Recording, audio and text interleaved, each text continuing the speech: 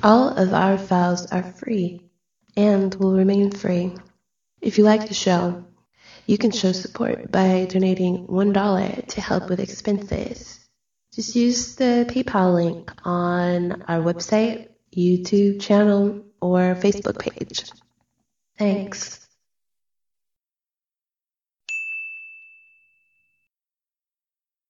And welcome back to part 3 of this Antarctica galore that we have today with none other than Cliff High. And we were ending at the cliffhanger, pun intended. And I gotta say, like I just stated, Cliff, that when people are threatened with court cases, if they don't keep shut up about this, you don't have to be a conspiracy buff to realize they are hiding something. Yep. And that's exactly what we're getting at this part. Now, I have some scenarios at the very end I want to go through with you. But I want to give you a chance to reclaim your original information. So I guess this would be fitting for you to share your original stuff before it was polluted and altered by these crooks. Sure. Yeah, that makes a lot of sense. Yeah. So in the early days, in 99 and 2000 and 2001, we keep piling up all this data within my system about Antarctica, bearing in mind that this is prescient in the sense that it is a forecast, it is woo-woo at a very deep level, and so it's not necessarily reliable. It was just interesting, and I kept it up. And I started getting very distinct patterns. The patterns started indicating a number of different things. And then, like I say, around 2006, 7, or 8, and some point in time there, the word leaks out of this very large magnetic anomaly that was discovered in 2002. And then I have a peg, a temporal marker, if you will, upon which to tie my data sets so that I know why certain things are occurring. So the language that I had in 1999, 2000, and 2001 was actually forecasting the impact that this discovery would make in 2002 on the general population of the planet, even though it didn't leak out until a little bit later. It was in what we call long-term data. Anyway, so I'm getting interesting kinds of prescient glimpses. And so from the data sets that I got over that period of time, leading up until the data pollution really got bad in 2015, and it was brief, it was just short, it was only 2013, 14, and 15 probably. And it culminated in 15, and then I was able to understand what was going on in the year 2016, perform some tests, and was able to identify the culprits. In any event, though, some of the things I got were, in terms of the forecasts for the data, were very intriguing. And so the data sets were painting a picture of Antarctica as being a continent of a civilization frozen in mid-step, so to speak. And thus everything within that civilization was able to be excavated by modern-day archaeologists. Even though this is all secret and everything, the data sets are suggesting that they found some very interesting and curious kinds of technology. Hang on. Sure. Do you remember a few years ago, it was this big buzz in media. Richard Hoagland was one of those who talked about it, that all these scientists that was rushed out they became sick and they had to be rushed out to New Zealand. And I want to say, according to what you say now, that if there's something pristine, preserved from very, very ancient times, that's the same as encountering something out in outer space. That would make sense that you would become sick because the bacteria would be so different from what our organism can handle today. It's like the Indians, right? And the Spanish conquistadors. Yes. Comment? Only in this case, yes, in this case, it's an accurate statement, but I don't think it's bacteria. I think it was energy. Okay, I think because according to what my data sets were suggesting, they found a whole range of technologies that all relate to energy. So, for instance, in the early sets in 2002 and 2003, there was a very large data set that gave a very intriguing picture of a village that was found, that was discovered, and it was ice-free, or becoming ever more ice-free at the time that the... So it wasn't under the ice in a pocket. Correct. But it was actually open. It was on a coastal edge, so to speak, of the ice itself. Okay, I don't have any... Now, okay, so now the data sets are bringing back this idea that this village, this was... and it was about that time we start getting reports of forests, some forests that were under the ice that were free, and they could see broken down trees and stuff, and so they knew it was temperate before the ice had fallen, and that these forests were essentially as we have now, modern day forests, not 30 million year old cypress or sequoia or something like that, but rather the fir species, firs and hemlocks and these kind of things. And so we got some factual open source kind of validated data sets that went along with the idea that a village had become uncovered in the ice, and that this small habitation area was built of housing that was mainly a kind of stone that was there, but seemed to be cultured, seemed to be actually sliced and grown and made up. And the interesting part of it all was the energy stuff they found. So in other words, so the data sets are forecasting, and I wrote about it at the time in the early 2000s, that were forecasting a discovery that this village had what you and I would think of as paintable or painted on the walls electricity. And so you could have your electricity anywhere you wanted to just run a line of paint and in essence paint on a place to attach to get electricity out of. And so they had this village was apparently even energized, even had electricity that was measurable within these conductive stuff on the inside and outside of the buildings at the time that it was discovered. And we also get data sets that are talking about energy in the form of healing devices.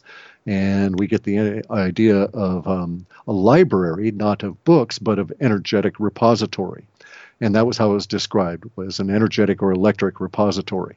And so I get all of these references around all different forms of current kinds of devices, but with instead of a book, it's an electric form that we would now recognize as like a DVD or something. Mm-hmm. And so basically it's a very advanced civilization image that's being painted, even more advanced than what we've got now, with the idea of being able to, instead of embedding wires in a wall, you just paint on the outside of the wall where you want the electricity to go, that kind of a thing. Mm. And so I started getting all these data sets in the early 2000s that were growing over time, apace with the very few leaks that were actually coming out of the Antarctic blockade and knowledge blockade.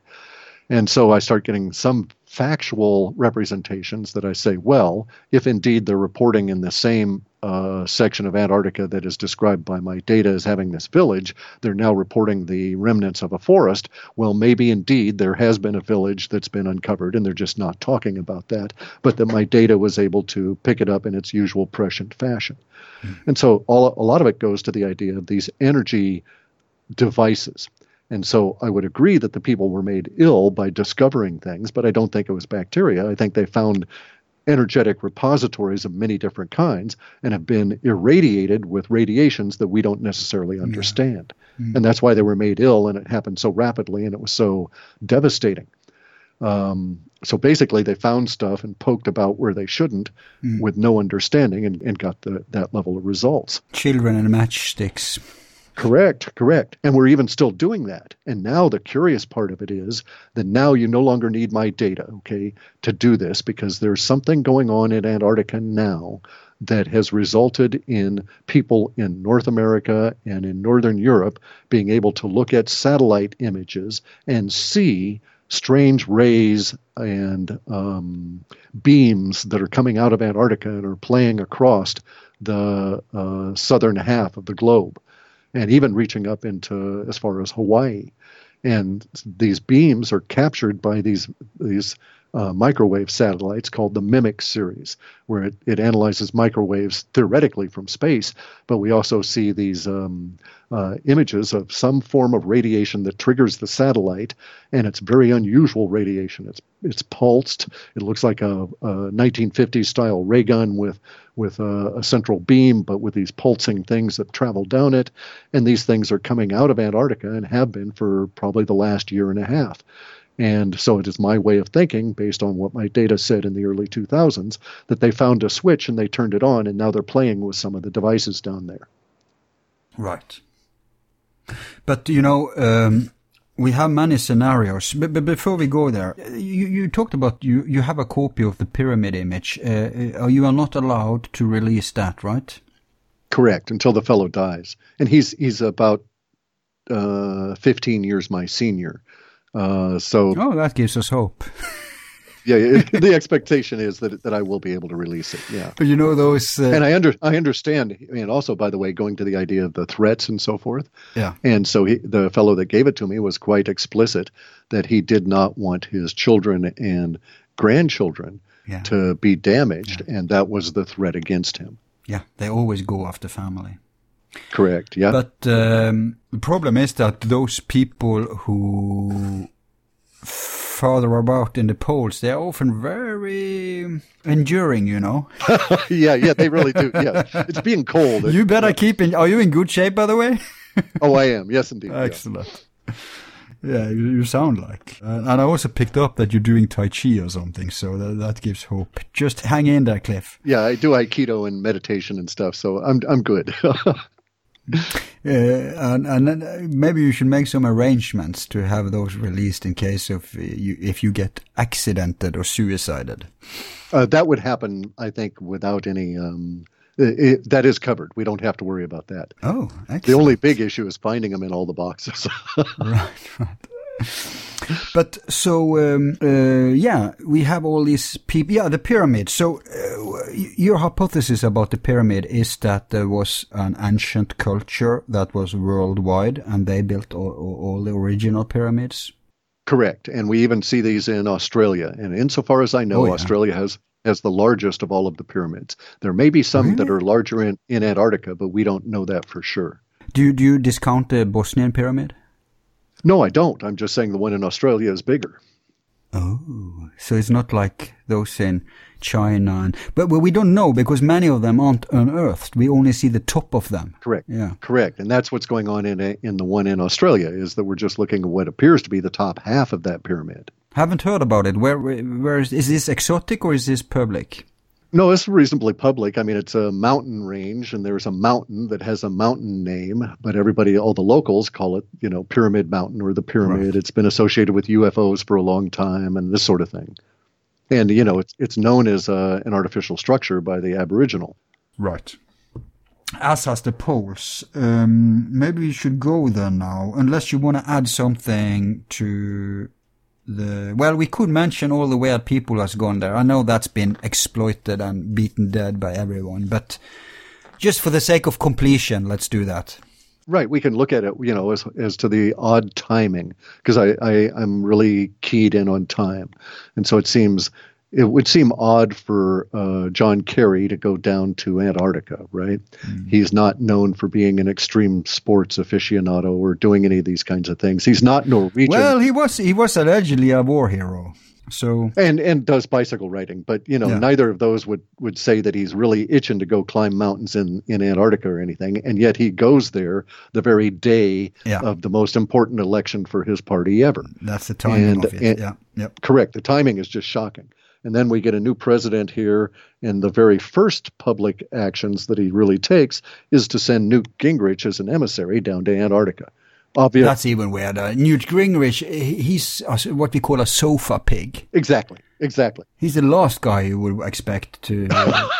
I know, and they stick him in a kayak and have him out there, negotiating with penguins or something for the photo op, right. And then that's all we hear about it. And he says... And the Grinch has been deeply involved in NASA stuff. Oh, yes. I mean, when he ran for president, he was even ranting about colonizing the moon. Correct. And he's got this, exactly, and he's got this big bent for all things UFO and woo-woo, and yet somehow still manages to maintain a reasonably effective presence politically. Oh yeah, but this is the guy who has been married 1 million times and cheated on all his wives, and still almost managed to impeach Clinton. So for the same crimes, yeah, exactly. Yeah. So he's a big hypocrite, but that's interesting. But the point being that the powers that be whenever there's a power shift in the U.S., we've got to go down and speak with or somehow acknowledge this to the penguins in the ice in Antarctica, because obviously there's no one else there that we could be talking to. No, it makes sense. The penguins are already dressed in diplomat clothes, right? So right, there you go.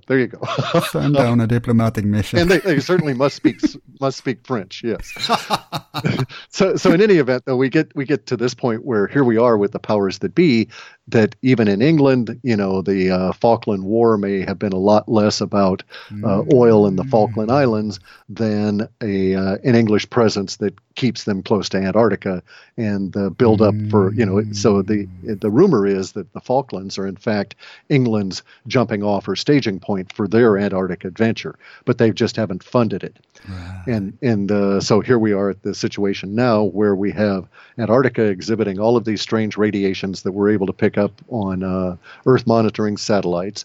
We have the powers that be sending the very top echelon non-hardy individuals, religion and political pinnacles. Yeah, before you go there, I have to comment, because you pointed to something I never thought about before. It's so weird that the British, who used to rule half the globe and gave it up, of course begrudgingly and stuff, but gave it up. But then they choose in modern times to go to war to keep an insignificant island far away from anything, adds nothing to their empire. If anything, it's a detriment diplomatically in terms of resources, everything. That they go to war to preserve. But they gave up their empire. And they went to war at a really serious level, okay? Indeed. But I mean, not just what we were told, because at some point there was the British lost a destroyer to an Exocet missile. All right. Mm-hmm. The French build these missiles. These missiles have control codes in them that are built by the French. And the British went to the French and said, give us the control systems to the Exocet missiles. We don't want to lose another destroyer to them. And the French refused. They said, we're not part of this. We're going to stick with our clients, the Argentinians, right? Mm. And to the Argentine. And so then the British reputedly moved nuclear submarines off the coast of Argentina and heated up 4 nuclear-tipped missiles inside those subs so that their signature would show on satellites. Then they pointed this out to the French, and they told the French, you have 12 hours to give us the codes, or we're going to nuke Argentina. Wow. And then the French... That's horrible. Granted, it was the Iron Lady who ruled it back then. There was just revelations in Britain now that the British intelligence cooperated with the Unionists in Northern Ireland to kill the state minister, that's the president for the American audience, of Ireland. Yeah. That's how crazy these people were already back in the 70s and the 80s. So, of course, they're taking their orders from somebody who swears they're related to a sea monster. So it gives a certain depth to the situation, indeed. Right. So yeah, but okay. So let's continue counting the diplomatic emissaries we've sent down there. And we've had the Russians, the head of the Russian church. And that's equivalent to the Pope, by the way, for the Catholics. Correct. Yes. He's the Eastern Pope. Right. Arguably has more power and control, although not as much money, probably. And we've had religious leaders of all different stripes. We've had emperor relations from Japan go down. So it's not just ordinary people. Didn't the Royal Crown Prince of England go down there too? Oh, yeah. Or the kid or something like that? Exactly. Yeah. I can't think of which one it is, but one of the royals, indeed. Oh. In fact, there have been more than one. I think Prince Chucky's been down twice. So, and we have Obama going to Patagonia and then disappearing and then coming back in Patagonia. With a NASA team, by the way. Correct. And so curiosity upon curiosity. And then we have the curiosity of them taking Glenn down there, the astronaut Glenn. Big NASA team goes down, and he theoretically has some kind of... And Bus went there too. Yeah, exactly. So, you get to a situation where at some point you've got to say, why is the creme de la creme all making it's not like they're Muslim and have to go on a Hajj, but nonetheless, it looks like they're making a Hajj to Antarctica. In the New Mecca. To go and bend the knee to something. That's at least the rumors that come out in woo-woo. So the rumors that are taken from these facts extrapolate that these people are down there bending the knee to some alien overlord. And I don't think it's quite that way. Yeah, that's what I want to explore with you, the scenarios. So, I mean, I guess we could just go there. We don't have that much time, and time flies. So let's start with the first scenario. And this is the mainstream alternative, the mainstream in the woo-woo. That is that there's a flying saucer base. You have two subcategories, either like Nazis or inheritance of Nazis, or you have like aliens or something like that. But that would be frequently referred to as the Anunnaki. Yep. Oh yeah, they even think the Anunnakis. Yeah, okay. So, well, you can elaborate on that scenario before we move on to the next. Yeah, sure. The idea is that there's that the Nazis discovered and irritated or disturbed or became an annoyance to the Anunnaki, got themselves noticed, and that the Nazis and the Anunnaki worked out a deal. But the Anunnaki are basically running the place down there. And all of this is under the ice in these giant caverns that are quite warm, that have habitation and all of this. And we know that those actually could exist because the rivers are so warm that they cut channels in the ice, and a lot of the lakes that exist there, the small ones anyway, are within bubbles. The larger lakes are even within very strange bubbles of warm temperature. And so it's not ice right on top of the surface of the lake. There might be several hundred feet of open air above the lakes before you get to any kind of ice. And the woo-woo interpretation here is that all these individuals have gone on down to swear allegiance to or take their orders from our galactic alien overlord that is in fact in charge of the planet. And that they've just chosen to hide out in Antarctica because there aren't that many humans to annoy them. That's a good point, but I can corroborate one aspect of that, and that is that I had one of the world's foremost experts on Nazis on recently. That show isn't out yet. It's it's about Antarctica. But he's a down to the earth man, and one of the reasons he's such an expert is that he has an organization where many of those ex-Nazis were a member, even people who were in those even people who were on bird expedition. He has American members too, all over the world. Oh. And yeah, it's called Shark Hunters. It's like an international club for former people who are interested in submarines and stuff like that, but also planes. So, and he has also people who was in the original German expedition. Now, he wanted to muster an expedition of his own. You can hear all about that in our show, people. They got crushed, even to the level that an old lady, they killed a dog and crushed her niece. So, here's the thing.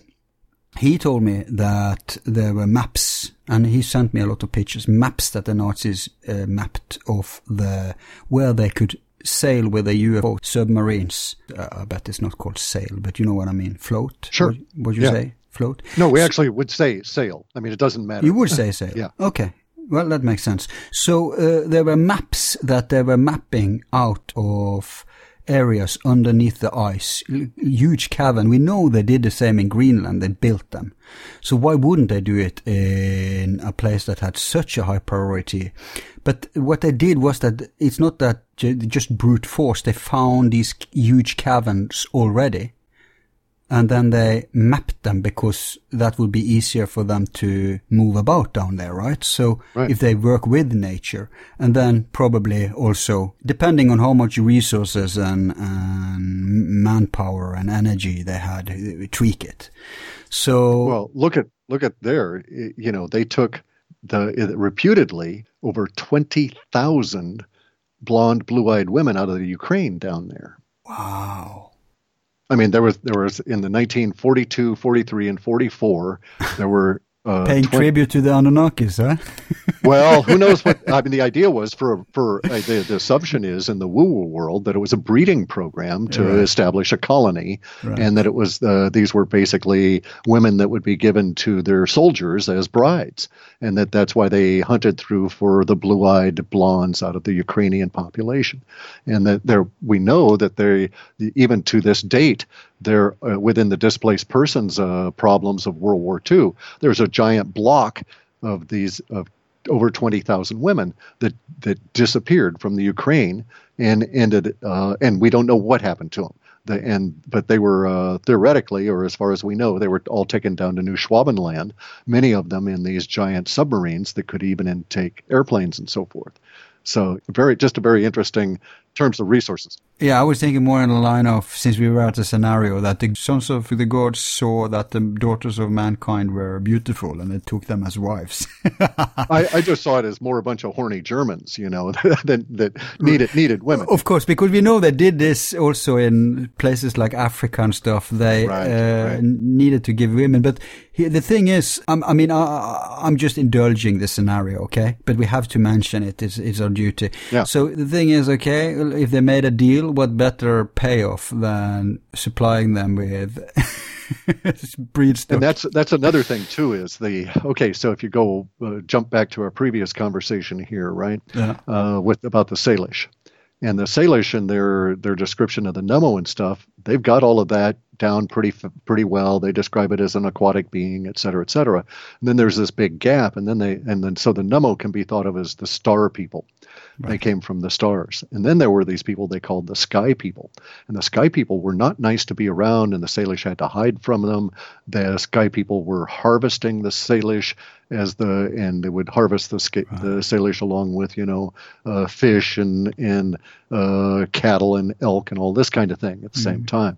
And we don't have descriptions in that there's only two descriptions that I'm aware of in the Salish, let's call it oral tradition or literature, relating to people that escaped. And so we have two instances of people that escaped from the sky people after being captured that told of their experiences. And these were inculcated into the oral tradition about what was going on. But at those stages, we have the idea of the sacrifice. And the Salish were not Salish determined that they were not part of this treaty, this agreement. And therefore, they did not have to participate as willing members of the sacrifice to feed the sky people. And so they decided that they were resistors, and they resisted this. But other Native American tribes also reference the sky people and also acknowledge that the sky people came and harvested humans, and that once the humans were snatched, they were never heard from again, and there was just never any understanding of what happened to them after that. Now, the Salish are unique in my discovery anyway, that there were two instances of where someone had been captured by the sky people and they were able to escape. In one case, the description is that the guy who was captured by the sky people was in a very large crowd, was thought to be dead, was put in with a bunch of dead animals that presumably were to be used for food. It was cold, he mentions that, so maybe it was refrigeration. And anyway, at the time that he revived or became cognizant, aware again, he was able to sneak out because the sky people's dwelling was not in the sky but was on the land at that point, and he was able to get out. And then he describes the thing he saw in the sky people's dwelling. And it basically is a very crude description of an artificial structure that could be in the sky or it could be on the earth. And so this guy was able to escape from these very tall, extremely pale humans, and but known as being very bloodthirsty. And so this is and at that point, in the Salish tales, they will talk about this notion that some Earth people had, that it was necessary that tribute be paid to the sky people, whereas the Salish disputed that because Raven had told them that their creator was not the sky people, it was the star people, and that the sky people were liars. Wow. And we have in the woo-woo world, many people will report to you that the Anunnaki created Earth, or created the humans. And in fact, my supposition is that indeed the Anunnaki messed about with our genetics, but that they're not very good at it, and that our original creators were the Nemo. And it again goes back to the idea of a sacrifice. And do we have to is there a tribute that is to be paid because we lost this great war, or because we were the slaves of the people that lost the great war? Fascinating. Well, who knows? I bet that if there is someone there, or was someone there, then I'll tell you who made a deal. That's the Americans after Byrd. Because there's no reason for them to lose this mini-war of theirs in 47. And then suddenly everything is up for grabs a few years later. I know. That is so weird. There has to be, a deal has to be cut. Or there has to be some kind of an event or something that occurred, you know? Okay, if there were like just a fragment of Germans or whatever, maybe they could blast them in nukes, but we wouldn't know that nukes weren't bombed there until 58, 59. The nuke wasn't that advanced in 47. No, it was also quite unreliable.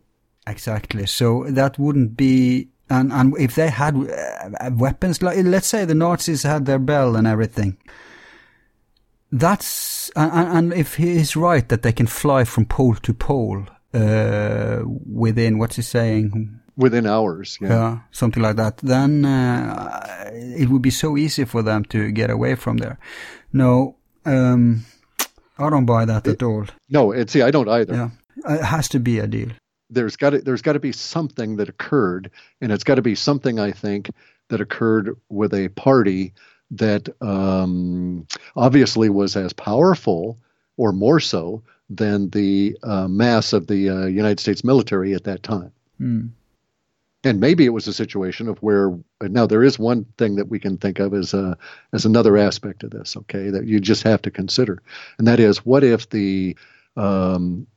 right now, if we were to flash freeze all of our current modern civilization, how much of our electronics would just continue to work, right? Not much. And, well, no, that I don't know. I would dispute that. Oh. There would be a great amount of our electronics that would continue to work for a long time, as long as the power was able to be fed to them. And there's nothing. And as long as the sun doesn't spew an electromagnetic pulse. Correct, and that kind of thing. But the point being that you could indeed, and maybe if there was a different kind of a technology, maybe what we encountered was not people. Right. Correct. Maybe it was an automated system. Right. All right. So maybe, and this would also tend to fit in with what we're currently seeing. So you could imagine a scenario where in 1947 we go on down there and we encounter a defense system set up by space aliens just to defend themselves. Right. And we're too primitive to deal with. Correct. And so we get kicked out by this AI defense system. This is straight out of Stargate. Isn't that what it's called? That sci-fi series they found. And say I don't know because I haven't seen into. I've watched this one that was Stargate Universe about this ship at the far edge of the galaxy, and I can tell you why in a minute. But in any event, right. So I don't know for sure, but I'll take your word on that. People claim they were seeding the Pentagon production. They were seeding information. Oh, I would believe that 100% because the military runs the largest film studio in the world, and it's just the other side of the hills from Pasadena. Yeah, if you're going to get any money for a huge movie like that, you have to. You've got to be talking to the military, right? Yep. But in any event, so let's imagine this scenario where we go on down in 47. There's a battle with an robotized. Let's just think of it that way: a robotic defense system, and we lose. And then maybe we figure out how to turn its switch off, or maybe we find out the safe word for some reason, or a safe passage. Correct. And for some mechanism thereafter, we're not hassled by this robotized space system or defense system. Or it was depleted. No, I don't think it was depleted because it could have been, and maybe we've re-energized it. Maybe that was why we brought the nukes down. But in any event, though, nowadays we have showing up from Antarctica what looks like an active test period going on for a planetary defense system where they're shooting out rays that go from the Weddell Sea over past Patagonia all the way over to North Africa. And we see them shooting out rays from the Ross Sea that curve around the planet and exit our atmosphere somewhere over Hawaii. And we can see these rays on the Mimic satellites. They're out there doing this stuff. We see it, Is this connected to the HAARP stuff? No. These rays are entirely different than anything HAARP could do. All HAARP can do is heat up the ionosphere. These are actually microwave ray kind of things. Presumably, if you stood in front of the radiation, it would fry you instantly. Jeez. Because it's so large that by the time it's passing over Hawaii and exiting our atmosphere, because it's being shot out obliquely, right? They're not shooting at Hawaii. They're shooting out a ray that does not curve with the planet and exits our atmosphere after it passes over the equator, but it goes up to about Hawaii before it does so. But when it does, it's wider than twice the distance between all of the islands. And it starts out in Antarctica as a relatively narrow beam and widens as it goes out. So we can infer all kinds of information about the type of radiation involved, its rate of spread, its dissipation rates, and so on. And so I'm thinking that we did not create this. If we did create such a thing, it would be a good place to go and test it in Antarctica. Absolutely. But we should find, because there's nobody around, but we should find some evidence somewhere of a technological trail that leads to the creation of these devices, just as we have a technological trail that leads us through the crash in 47 into transistors, carbon fiber, fiber optics, all of this stuff, right? We can trace it back to that. Actually, Dr. Farrell argues that you can find traces of that in German science from the time. All science went black after the war, right? Most of the promising paths that science was on. But that's a minor point. And anyway, we're entertaining the alien scenario, so it's fair for you to... if we had that, imagine that they were in a great war and they set up perimeter defense systems like you might see in one of these science fiction movies. It's all automated, controlled by computers and stuff, and that those buggers just kept those devices kept on running until we happened to stumble into it in 1947. And then we figured out what we're dealing with, or in some manner was able to turn it off. And now here we are turning it on again in little bits and pieces as we experiment with the technology. This also fits with the idea of the scientists getting themselves made ill. Because they're flipping switches about stuff they have no clue about. And so they're, as all scientists, they're curious, what's this do? And then the next thing you know, the people next to you turn into piles of dust and you get real ill, that sort of thing. Plus, they have no choice. The military is ordering them to find out. Correct, to investigate this stuff, right. But this is two things. First, Dr. Farrell has been arguing for, like you can hear people in our show with him called Ancient War in Heaven, that there was this kind of technology that was even planet busting. Like you're really playing with deep primal forces, fabric of existence. It's a destiny changing. It's basically the technology of the gods. Now, another thing is that, as you know, Cliff, and as I've understood it, you are from military background, your father or something. Correct. Yeah. So born into it. Yes. Yeah. So you know that world is always decades ahead of the white world. Now, Reagan, I think, was the first started to agitate for a Star Wars program. And that was when in the early 80s? Yeah.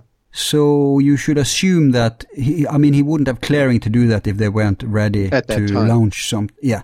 So that means that they've had about 30 years to tweak this stuff wherever. And I know that this stuff exists because my father's role in the military brought him very close to it many times.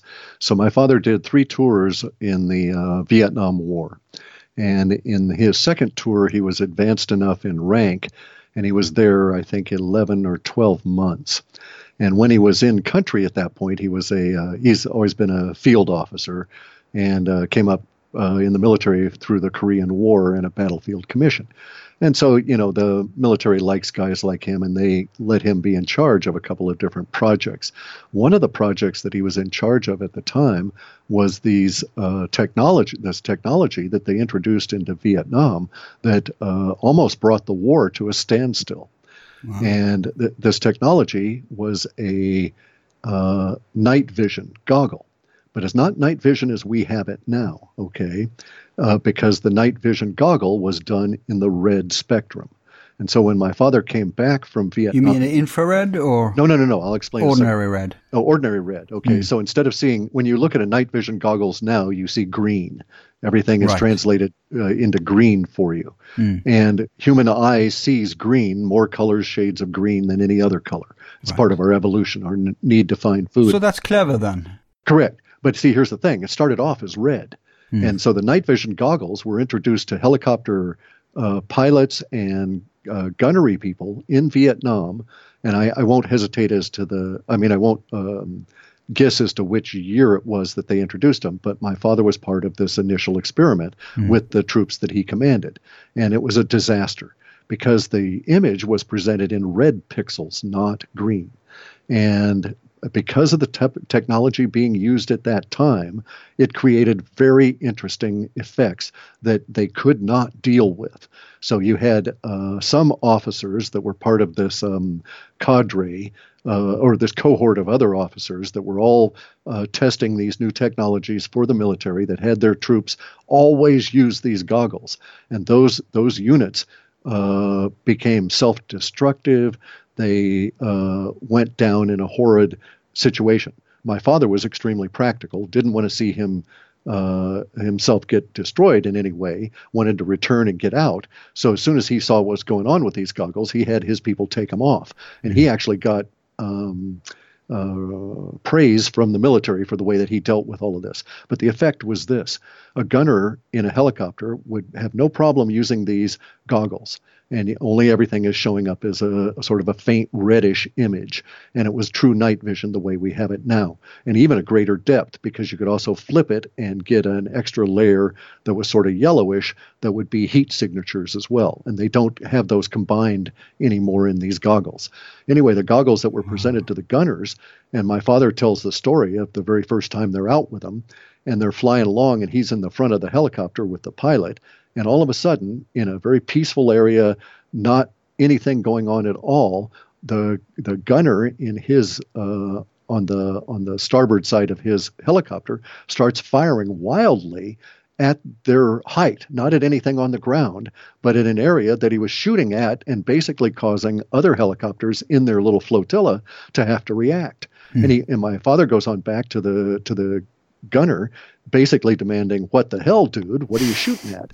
and the kid is just sweating profusely, and his eyes are just dilated beyond belief. And my dad thought he was dealing with another heroin addict, but this was before it had gotten really bad in Vietnam, and the kid was not exhibiting those kind of symptoms. He was reacting to what he had seen. And he's describing to my father that he was shooting at these basically flying demons that were flying alongside the helicopter. And he knew they were coming to get him because they were gesturing at him and they could see him. And so he reacted and he started shooting his Bren gun, big 50 caliber slugs at these things, right? And they were flying along right next to the helicopter. So he's firing out directly from the helicopter, and there are other helicopters in the vicinity. So it caused all kinds of problems. And this goes on repeatedly, week after week after week. Every time they try and use these night vision goggles, at some point they encounter monsters, true monsters. Now, officers had been told not to wear these. Okay, the pilots were told not to wear them. But my dad put them on to see what the hell was going on, and to hear him describe it, it was like being in the worst kind of a demonic gothic hell. Jeez. That you'd look out at the tops of trees and you'd see these creatures with big wings and claws and everything come flying off of the tops of the trees. But you take the goggles off and there's not even a disturbance in the fog above the canopy of the trees, right? They're perceiving into an aspect of consciousness. Correct. Another dimension. And it was tied to the red image. As soon as they went to green, all of this kind of stuff disappeared. Of course. And we don't have time. Yeah, I know. Me studying Pythagoreanism and vibrations, we could speak a lot about this, but let's not even go there. But one question: are these connected to the modern night vision goggles people used to see UFOs? Correct. Third generation or whatever they're called. Is this the same technology? It's the same technology. It's just that the translation is done through a different phase alignment, and we're not seeing everything that the goggles could show you. And they don't connect it to heat signatures either, right? Organic. They don't do that, and then they also don't do it with a red display. Now, the red aspect of it is interesting because the green display comes from electrons, not photons, okay? And it comes from an electron transmission. Presumably, they were still doing electron transmission. They were just turning it into a red filter. That keeps it more material. Exactly. And at this stage, though, in Vietnam, when they introduced them, it was brief. It lasted, the whole project lasted about 60 days, and then it was all canceled. And the people that... Of course, it was so impractical. Correct. I mean, your flotillas shooting at each other, right? Suddenly they had a new enemy. Don't let them know. One that bullets didn't bother, right? Please say you inherited one of these Googles from your father. No. Oh, damn. No. That kind of stuff never happened. My dad was at a level of the military where we had to be very concerned because he used to do CID, internal criminal kind of investigations, right? Yeah. And so his clearances and stuff were always checked. So he was by the book kind of a fellow insofar as the military was concerned at that level. I mean, we had our phones tapped, all of that kind of thing. Okay, because I was ready to book a flight to Northwest America now. I'll just cancel Well, it. apparently we would not want to do this anyway because my father said that the single exposure, and in terms of him describing it, made you mad? The single exposure to the goggles that he would put on that one time had an unsettling effect on him for several weeks afterwards. Right. And the people that wore the red goggles, the gunners and these kind of people, were unstable at best for months. Many of them were cycled right out of the war as a result of this experience. Yep, that so fits with the whole Vietnam War anyway. And you couldn't tell the difference. Everybody went crazy over there. Right. But here these guys had a real reason for doing it because of the images coming in and the radiation probably. But, I mean, imagine the energies letting loose in Vietnam at the time. No wonder that was attracting those kind of manifestations. You're right. Now, maybe the manifestations are there continuously always around us, but they just don't disturb us. It's just a strata of reality, right?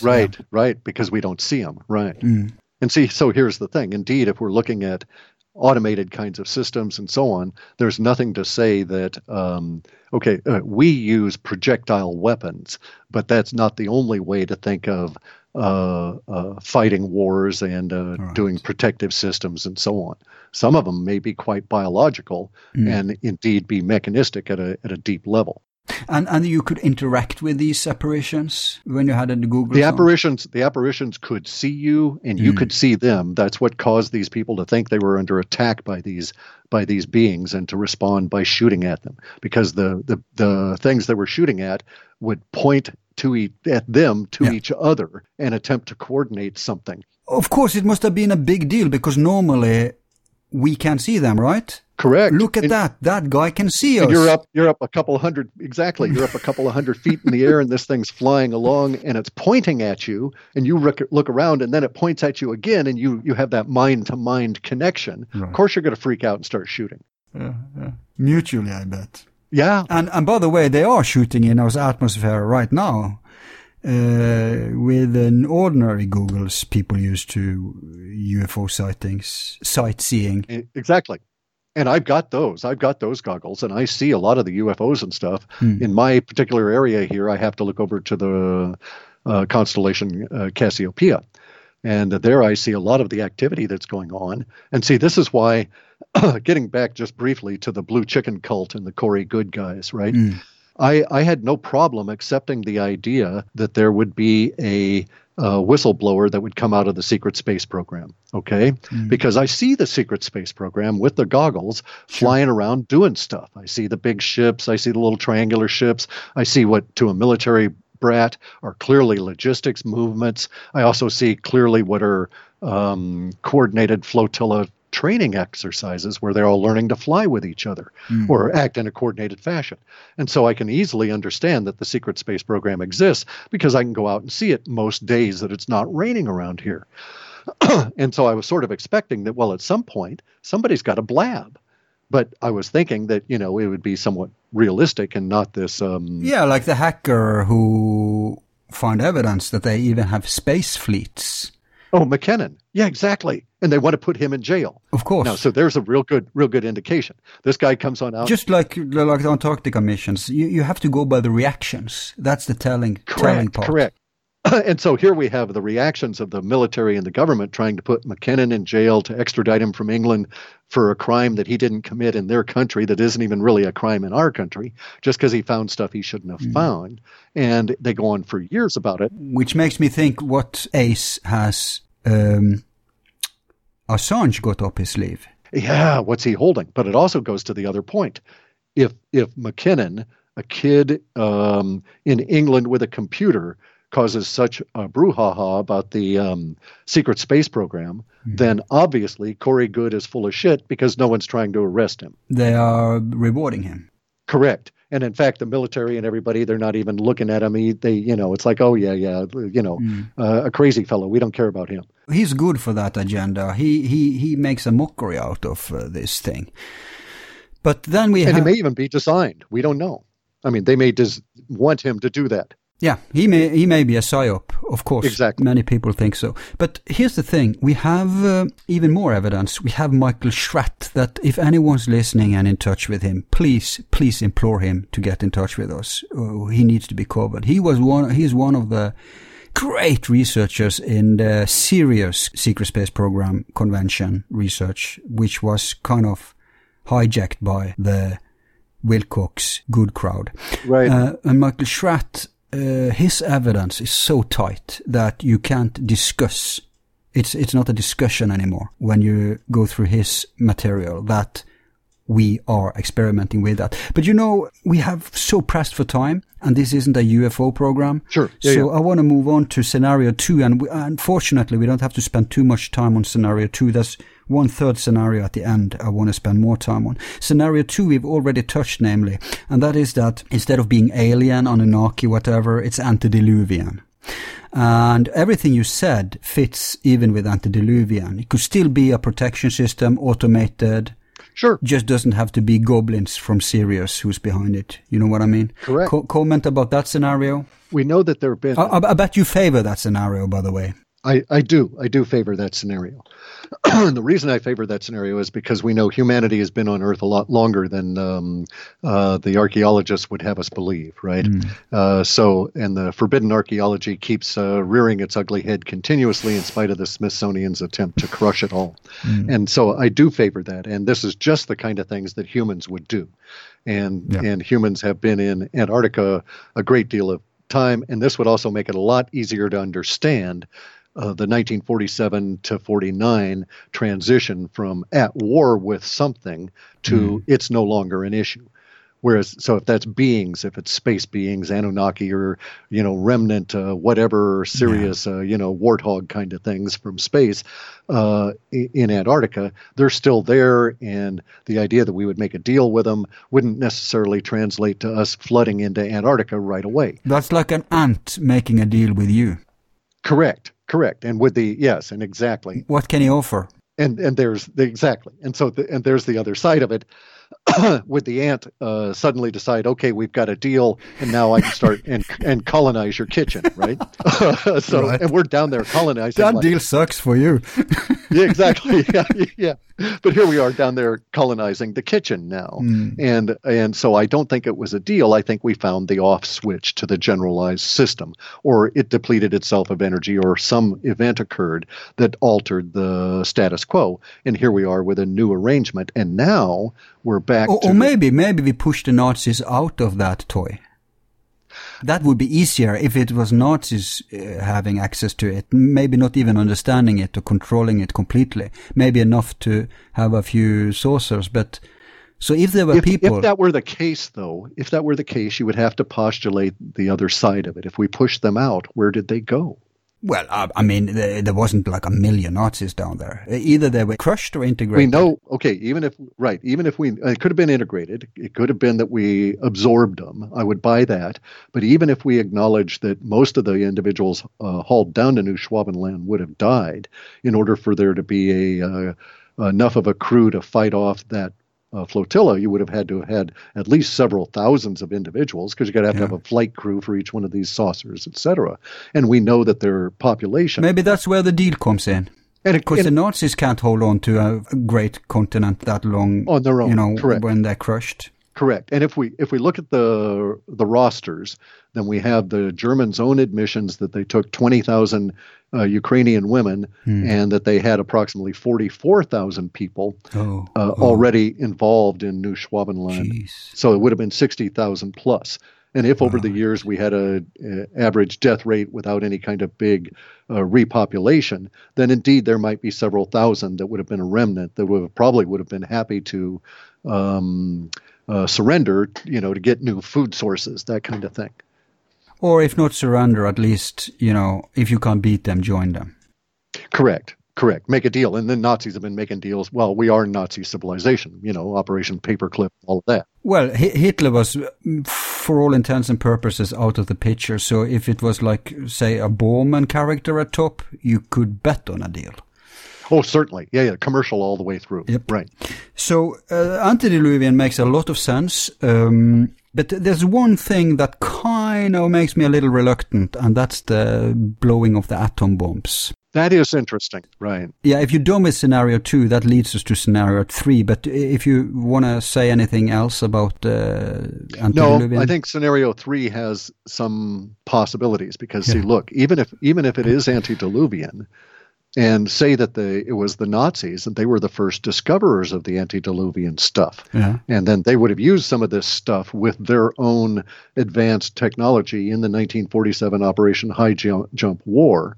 Yeah. And then maybe we had to, find their areas and nuke them out of existence. Right. And thereafter, we get access to the antediluvian stuff.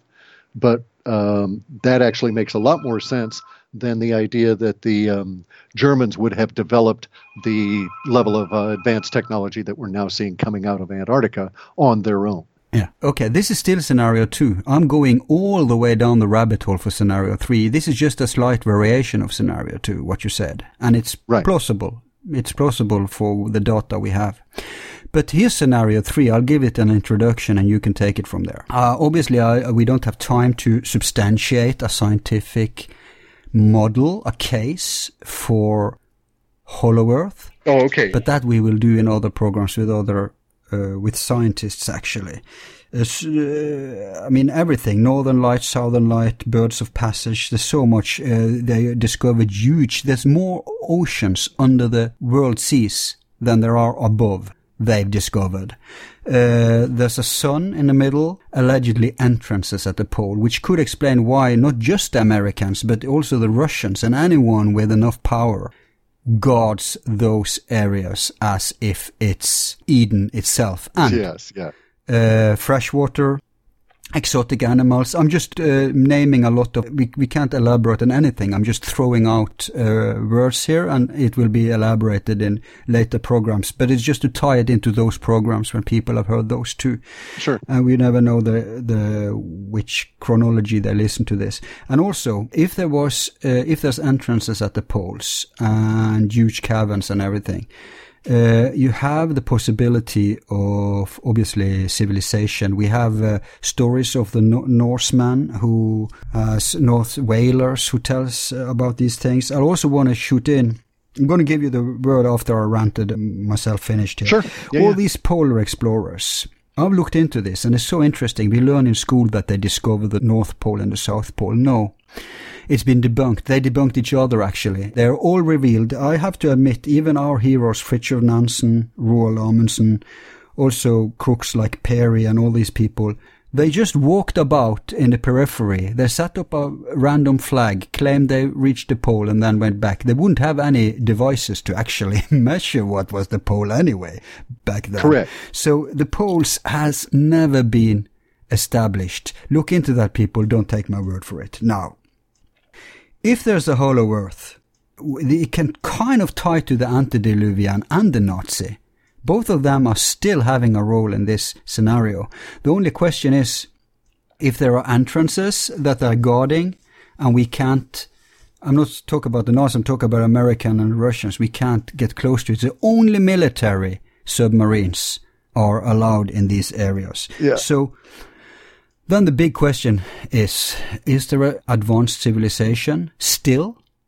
if they nuclear bomb, if the hollow Earth model is correct, the scientific model, then you would get a weird signature that could either be below, because it would be in the atmosphere, but it would still be below, if you see what I mean. Sure. It's sure. both. You understand what I mean? Yeah, exactly.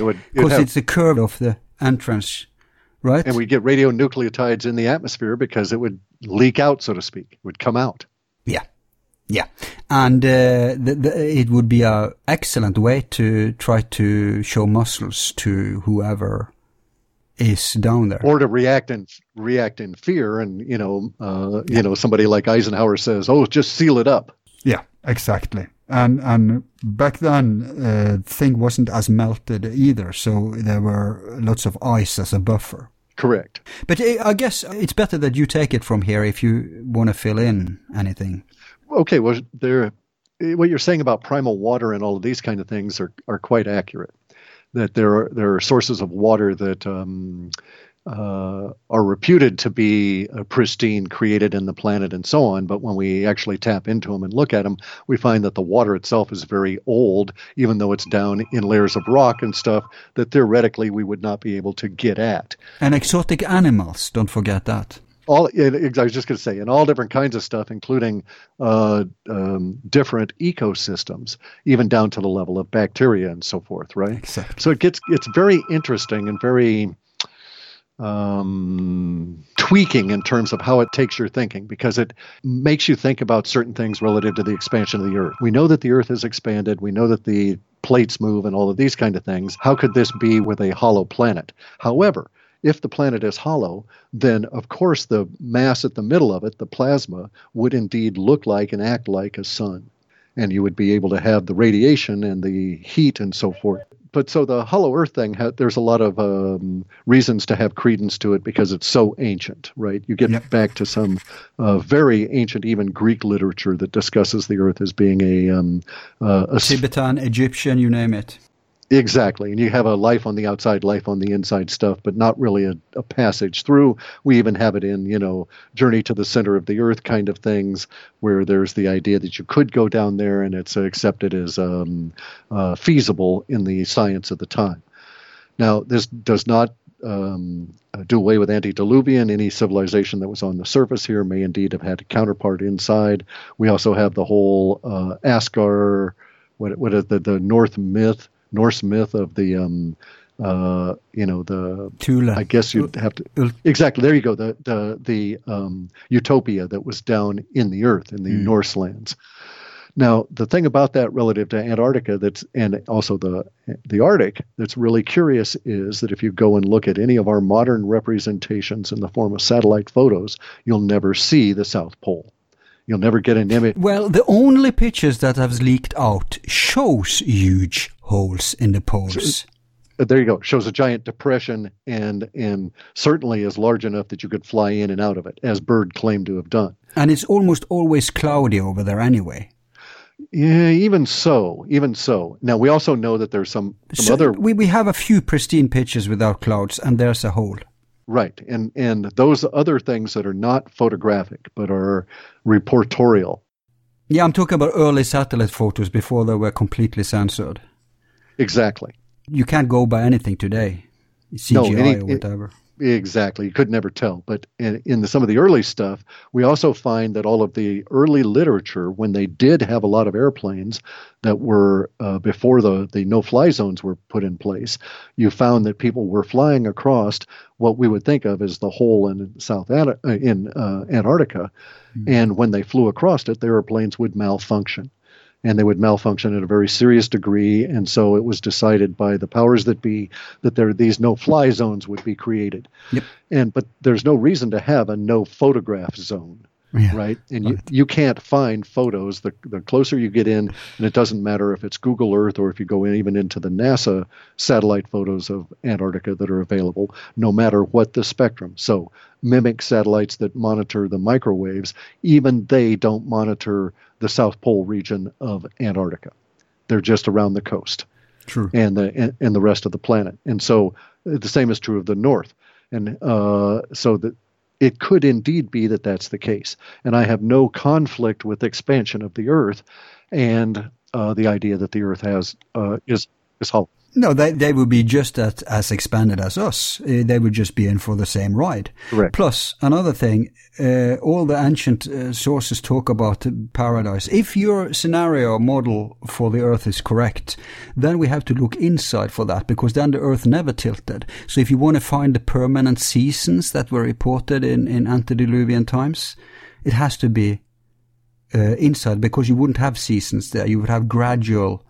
It would be a paradise. For all intents and purposes, a civilization down there would have all the grounds to advance much better than us. Yeah. And I'll tell you, the scientist I'm going to interview who's going to make a modern scientific case for this, he'll tell us two things I want to throw out immediately. One is the bird. We have a bird here in Norway.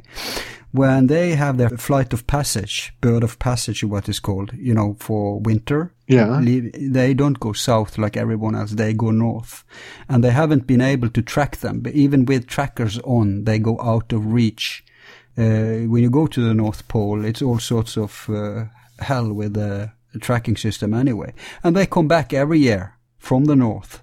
Wherever, I think they kind of think it's like a warm zone or something, but it may be much more exotic than that. And then you have the other explanation, which is the northern and southern lights. Granted, it's still a mystery, but they lately have come up with some kind of consensus about it. But it doesn't stick, because according to the official narrative, you can't have northern light and southern light at the same time. Right. That would be impossible. But we have evidence that has been. So what they Hollow Earth scientists thinks is that it's when it's not cloudy and stuff, then it's the inner plasma suns light coming out, interacting with sort of like local loom, so to speak. Pardon? Like local light loom. Yeah, something like that. Yeah, and I would certainly buy that. The explanation of high energy particles and the angle of incidence of the Earth and all of that to create the northern lights does not make any sense.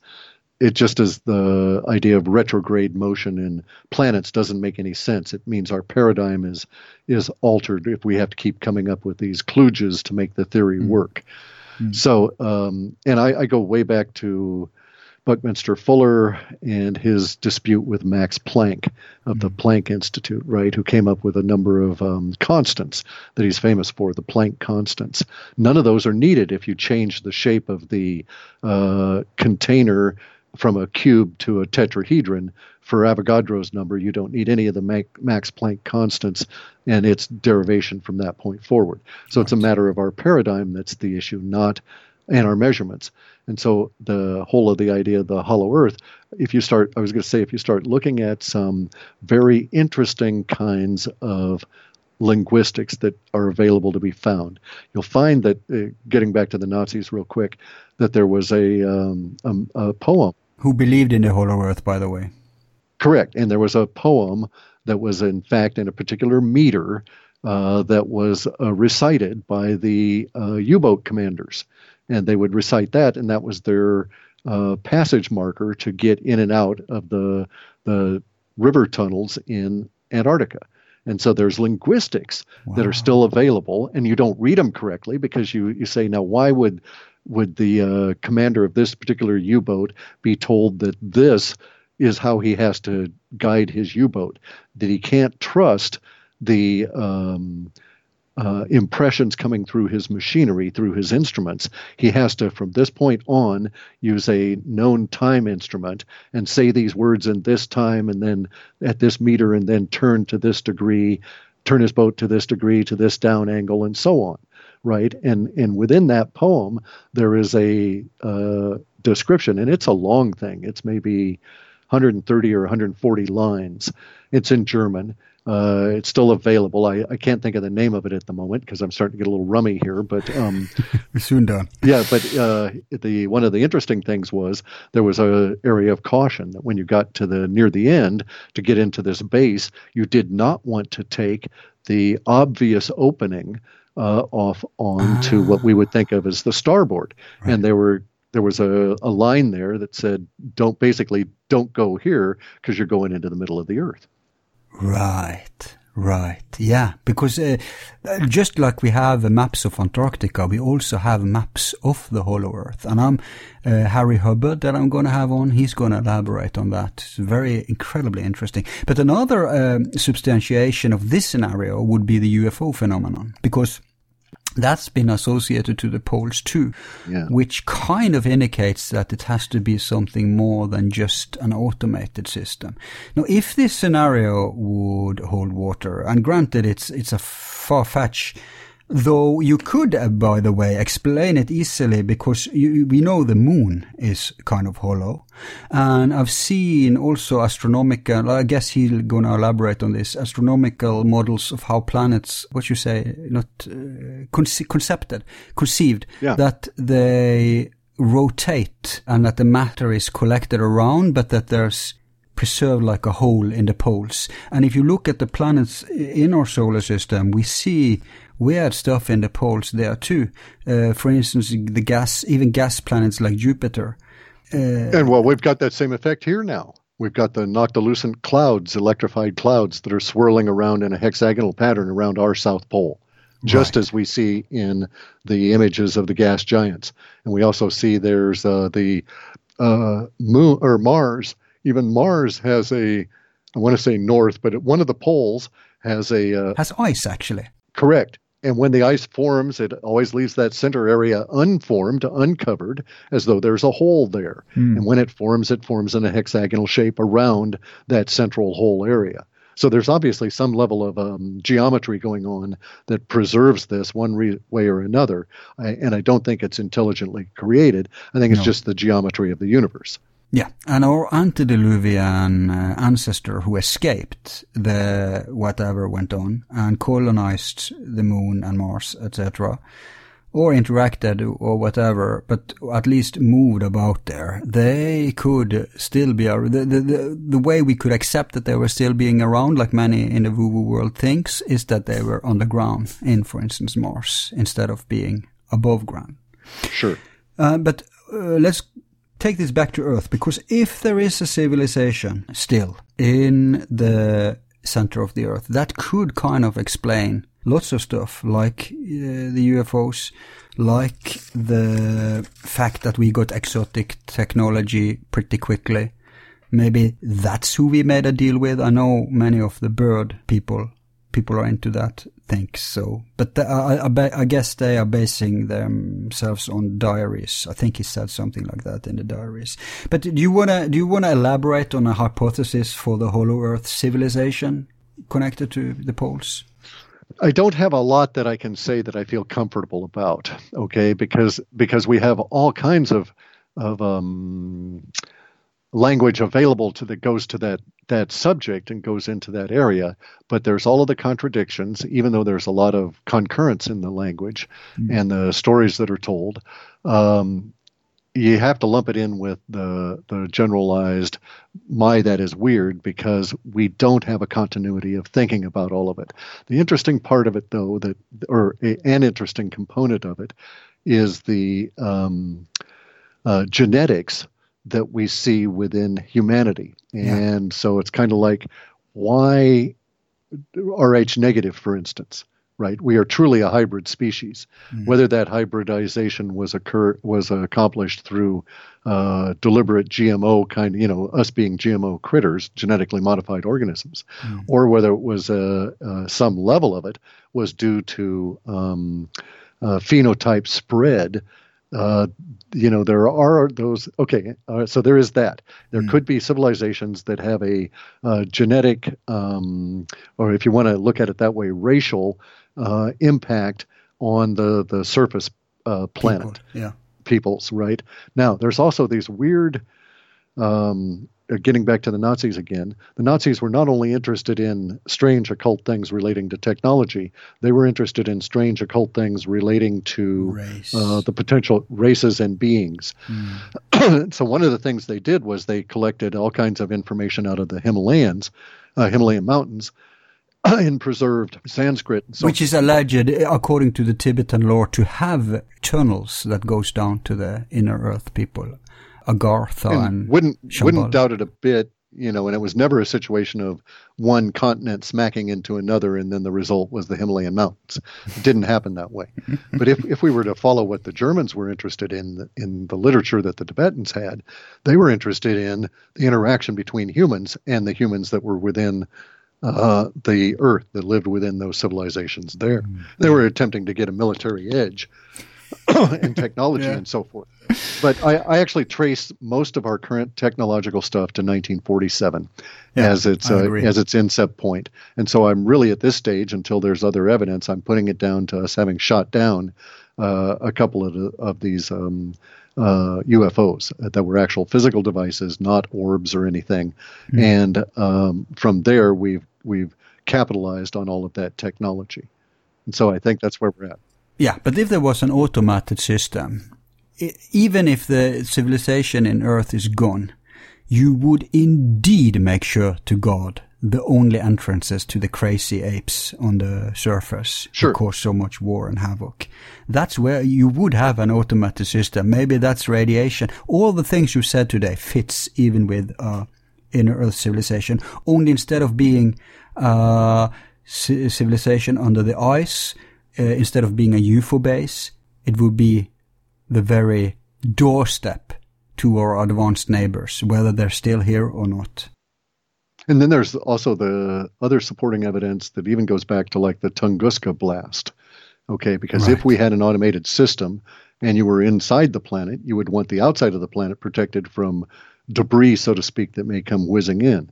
And so you might have an automated system that would just blow the absolute hell out of it without even worrying about it.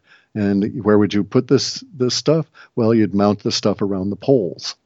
Could explain why the UFOs are so obsessed with our nuclear weapons, because if we had more exotic weapons, I would understand it, but our nuclear bomb isn't any threat to Sirius or anything like that. But if we are experimenting, why are we frantically bombing, testing underground, underwater all the friggin' time? Right. And that's surely going to irritate anybody there. All the way up to modern times. Right. And that's going to get their attention. Because we don't need to do it. Right. The French, I remember, did it just like a decade ago. Again and again and again. They're doing it all the friggin' time. Right. It's insane. We know what we need to know now. There's no... Okay, if it was Kim Jong-il, I would understand. But we are doing this stuff. And there is something, though, that we need to acknowledge, and that is that it may be quite possible that our nuclear technology does disturb the people in the Pleiades or the Sirius system or that kind of thing. Yeah, that's true. String theory. And exactly. At a level that we're not really cognizant of, and that would get their attention because we might be monkeying about with a level of the fabric of space-time that they don't want us to, that it's dangerous to mess with. Indeed. You know, that's the problem. All three scenarios have a case for them.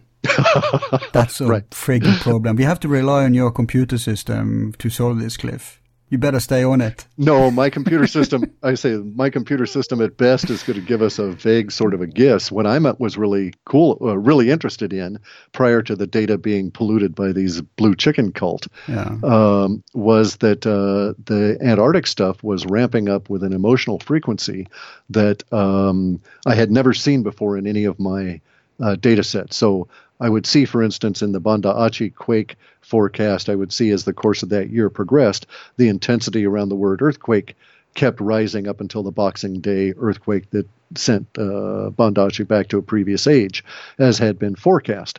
That same level of ramp up that I saw over the course of 8 months has been going on for years within the Antarctic data sets, right up to the point where I decided my data set had been polluted, which was in 2015, because it took a sudden jump up. Yeah. And the emotional tone was such that I was expecting absolute, like a total official deep state level disclosure coming out because of the rapid rise of the emotional values around. We have signs. Tom DeLonge hasn't been debunked yet. No, I know. But this was a couple of years ago, before any of that had popped up, and the sudden jump up was actually the trigger that I had that told me that I had received some level of data pollution.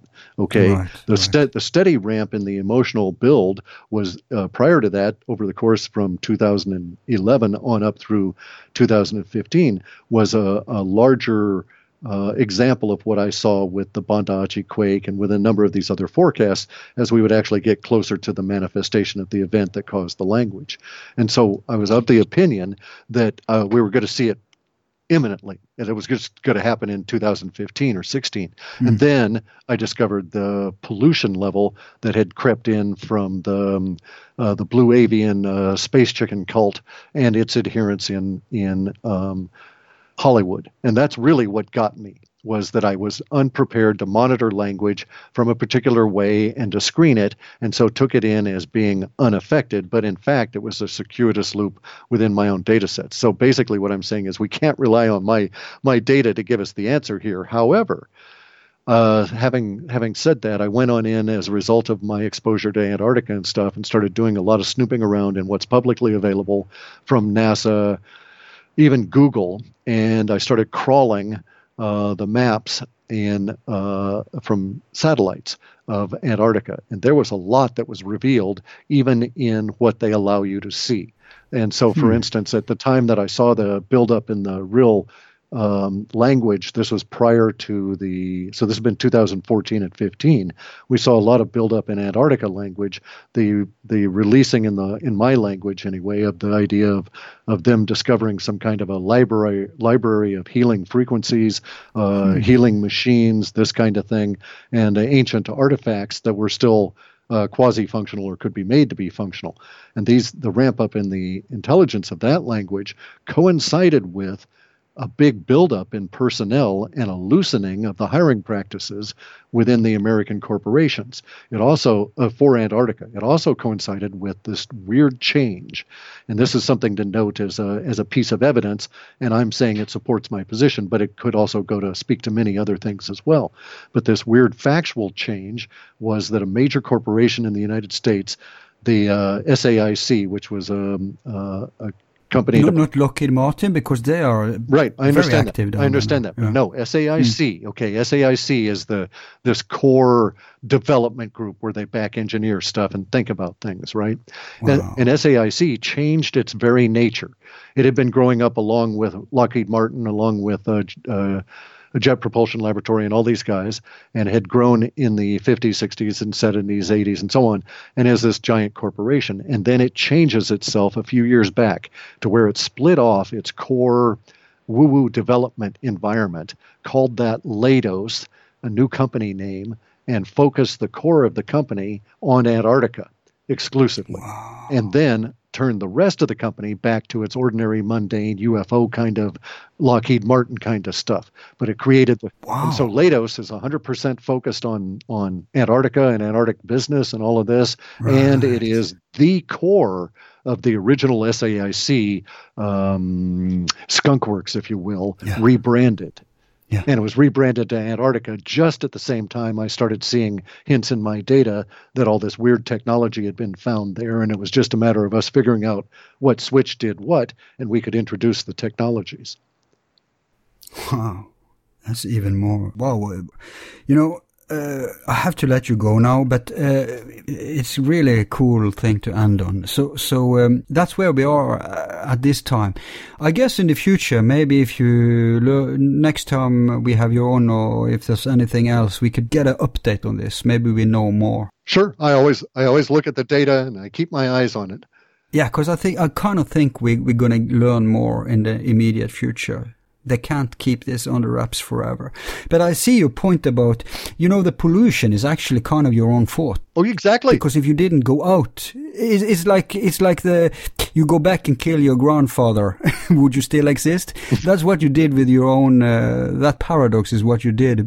If you never went out with your information, it wouldn't have happened. Then right? I would have had it. The blue chickens wouldn't have gotten it. They wouldn't have promulgated it into their community, which wouldn't have filtered back into my data sets, but only I would have had it.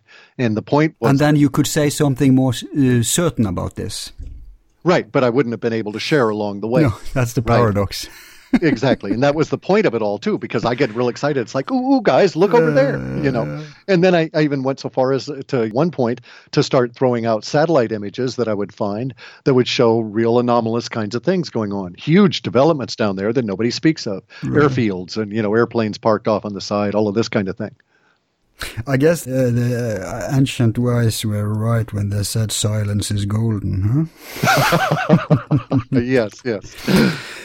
Just obligatory trivia at the end here. You're not writing books, actually, but you do write just as much as an author, because you have these huge reports. How can people get them? You can go to halfpasthuman.com.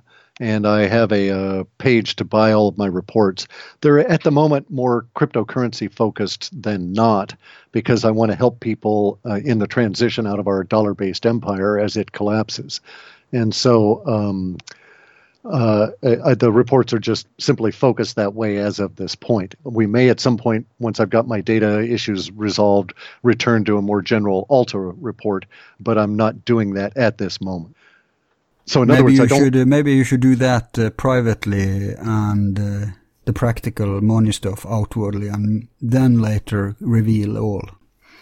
We may do something along those lines, because I can't keep myself away from the woo-woo side of it. Of course. That's what gets our numbers up, so we can have interesting stuff that's not that appealing to woo-woo. Yep. But is that how you make money? You apply that for markets? Well, see, that was my original goal, was to do just that, was to apply the technology of the emotions, right? If I could track the emotions of the stock market people, I could decide where will the mass of people want to go buy, and I could get there ahead of them. So I was going to try and front run them at a consciousness level. And so what I've been able to do is I've been able to make ourselves comfortable here economically, because I've been able to front run the whole of the cryptocurrency stuff from way back. So I was aware of cryptocurrencies coming into existence before I even knew that they would be called cryptocurrencies. I was aware that in 2005 we were going to have an extremely disruptive economic event, and over 2006 and 2007 it became evident that it would be positive in nature if we knew how to write it. And then in 2009 we get the Satoshi white paper on Bitcoin, and cryptocurrencies are effectively born. And so I've been involved with cryptocurrencies from 2010, and I actually started accepting them and talking about them and telling people about them in early 2011. So I've been there a while. So that's really, at this stage, I don't have to work. I can just rely on cryptocurrency and the current situation to maintain a living. Oh, kudos. That's really great. Hey, the cool part is I've shared it. Okay, the cool part for me is that there are people that are now millionaires because they read my reports 2 years ago. Right, but you share the effects, not the cause. I mean, if you sold this software, you would become a Bill Gates. If it's, I doubt that.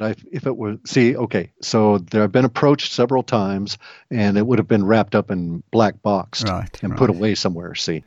Amazing that you haven't been wrapped up and put in a black box somewhere. So I think it is because of I'm a known quantity. They can trace my history all the way back to my birth because I was a military brat, so they know who I am.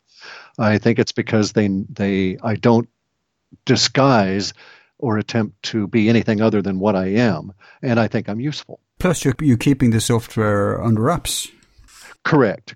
Although that anymore, that's trivial, okay? The things I have done are being replicated these days by kids with the Python language. The only thing they don't have is my understanding of connecting the dots. Correct. The last bit of connecting the dots between the emotions and the language. But I bet you there are people within predictive linguistic associates like Predictive Future and some of these other future companies that are funded by the CIA. I'm quite certain they're doing exactly what I'm doing, and probably in a much more sophisticated machine learning augmented level. Bear in mind, they've studied cycles since the war.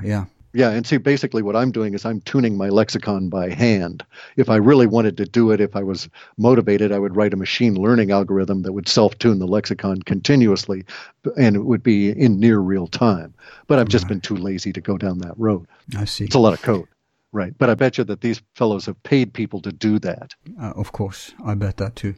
I'll suggest a road we can go down in the future, and that is to discuss consciousness and AI. Sure. Yeah, no worries You're at all. up for that? Oh, yeah, I love it. And also quantum computing.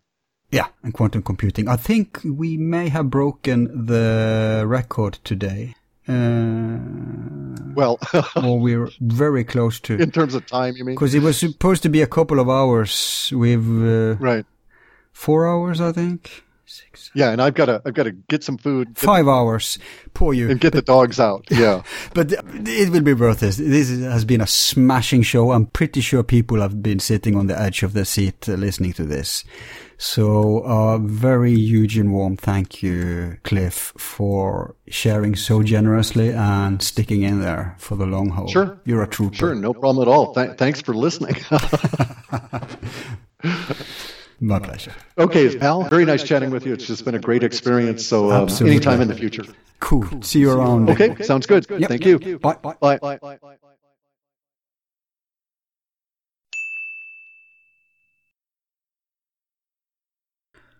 Again, we thank Cliff High for his enduring generosity of his time and knowledge. You know, in many ways, he's a perfect forum guest because, just like us, he's not in the business of telling you all the answers, but rather he offers data points to have as a basis of drawing your own conclusions. I know it's unheard of in today's day and age, but Forum Borealis is not primarily a place for you to hear the final answers. If you want opinionated certainties, you have 99% of the internet to consult. If, however, you're a genuine free thinker, you can count on us to provide you grounds to make up your own mind that may or may not harmonize with my own conclusions, of which I occasionally disclose, but more often than not, I'm simply examining different positions as an academic exercise, and I do not always feel the need to shovel down your throat my own standpoints, especially not on matters where the jury is out and I'm on that jury, or necessarily flag a disagreement or an alternative view with a guest I'm conversing with, because it's not about my perspective. It's about the message of the guest and to facilitate that as clear as possible for you and also help shedding light on it from different angles. As for Antarctica, one thing is certain, and that's that this is one of the most uncertain matters of our contemporary mysteries, but that shall not stop us from hunting down the puzzle pieces one by one. So join us again for our next step in this incredible story. Now, if you like our format, we encourage you to subscribe to our YouTube channel, and do check that you actually are subscribed, because even if you think you are, you may actually have been unsubscribed, as we're getting reports that this happens to some. And remember to click the bell that appears next to the subscription button once you're subscribed, which will allow you to get our updates when they happen. We don't release shows on a daily basis, so this will be your best bet to stay in the loop. Subscribing without the bell won't be sufficient anymore due to the YouTube restructuring. And if you are new to us, also know that you can subscribe to our website. We're in the process of phasing over from donation-based to subscription-based access to our website. So in the transition period, you will find seemingly mixed messages and contradictory descriptions on our website. But the gist of it is this: subscribe to our website and choose yourself how much you think it's worth, from a minimum of $1 a month and upwards. Once you are signed up at our website, you have access to at least 5 unreleased shows at any given time, and all our shows are available to you as MP3s for download. Some shows may take months to be released to the public, but with the website access, you will get them as soon as they are created. In addition to this, you will also find exclusive contents of different kind. as well as the usual perks like seeing upcoming guests and shows, etc. Now, I have to add a big thank you to those of you who share our shows in social media and different websites. I've kept an eye on this from time to time, and I'm impressed by how effectively many of you advocate for us here and there. We're too bogged down in production tasks to afford spending energy on spreading the forum, so we rely on faithful listeners to do this bidding on our behalf. Hence, we all contribute to raising the quality of the independent media. And although the forum is not suited for everyone, I'm starting to think there's many enough of us out there who prefer a place for argued discourse, curious examination, and paradigm feeding, harvesting rather than just another propaganda-based outlet with the final answers. Good how boring the latter is, in my opinion. Now, in keeping with our tradition, I will conclude today's show with a few relevant words, and I've chosen a little story for you, which is about... It's the man who saw the smoky good. And I'm gonna simultane translate directly, so bear with me. The old Norwegian sailor Olaf Jansen were laying in a big bed in a small house a little outside of LA in California. He was about to die, and his only friend, a young author who at that point had never published anything, was sitting solemnly in a chair next to him.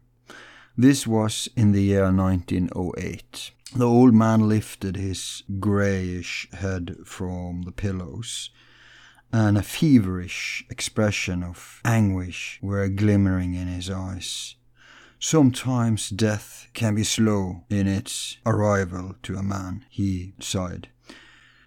Easy, Olaf, whispered the young author. The doctor is right around the corner. I don't care about the doctors. Age cannot be healed, said Olaf Jansen with a hoarse voice. But there's still time to tell you about the giants. Maybe someday you can travel down to them. Where is that? Asked Willis George Emerson, the young author. It's the land beyond the poles where the giants live, said the old one.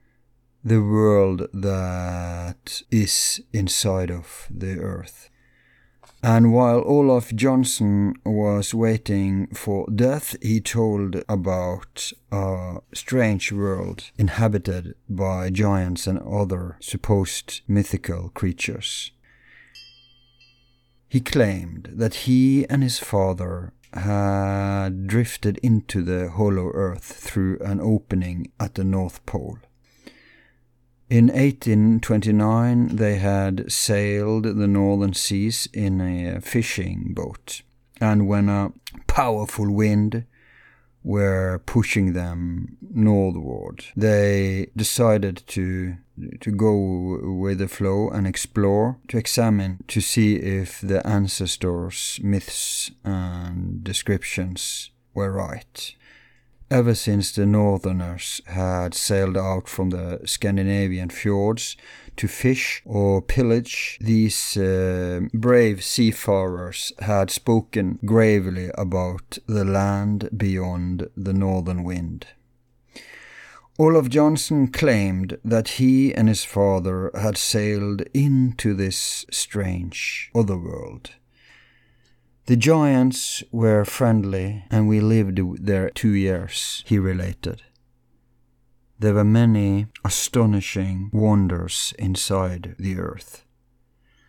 The dying man spoke on about how he felt as a dwarf next to his hospitable hosts. The giants doesn't only exist in fairy tales, he said. They live down there. And they live between 600 and 800 years. They taught us their language. What kind of world is it? Asked the skeptical author. "Oh, they are far ahead of us in so many areas," Johnson said. He explained that the people inside of Earth were in possession of a mystical force more effective than electricity. This power source made them able to harvest energy from the atmosphere. They also had anti-gravity generators. The giants inside Earth got warmth from one single sun that were shining somewhat less clear than our star sun. This inner sun was enshrouded in foggy clouds, therefore they call it the misty or smoky god. "So how did you get out again?" "After a couple of years transpassed, we were allowed to return," Johnson replied. "And even paradise becomes boring if you cannot have your friends and relatives around you. The giants gave us permission to sail home, so we were drifting along for a long time, and finally were sucked out through the opening at the South Pole. But after we came back to the outer world, after having returned to the outer world, the two men put their course towards the north. Unfortunately, their boat crashed with an iceberg, and Olaf Johnson's father was killed. The young seamen were thrown out into the ice-cold water, but Lady Fortune's luck must have followed me," the old man asserted, "because I was shortly after rescued by a Scottish whaling hunters, and was thereby able eventually to reach back home." "But didn't you tell people about your experiences?" asked the author. "The world would have been enthusiastic about your discovery." "No, that's the biggest mistake in my life, that I actually did tell them," the old man replied with a bitter voice. "When I talked about the inner lands already at the boat, they thought I had gone crazy, and when I returned, a relative got me committed to insanity hospital." Johnson claimed that when he entered the sanatorium, he was both a physical and mentally sound young man, but he left it as a bitter, middle-aged man. After having been discharged, Johnson in many years worked as a fisher and saved a small fortune thereby. Later he emigrated to the United States, where he first settled in a little town in Illinois, and later he moved to California, where he bought a house outside of LA. "I came to California because it is the place on Earth's surface that reminds me the most about the paradise inside of Earth," the old dying man said. He gave many more details about his experiences in the land of the giants, and Emerson received several cards and records that he published in the book The Smoky God that came out in 1908. This is just one of many stories, myths, legends, relations, transmissions about the inner earth, which is just one of many such myths and mysteries concerning the poles. Come back next time when we're going to explore this even further. And until then, I remain your host, Al, due to the help of my eminent team, your support and encouragement. Be seeing you.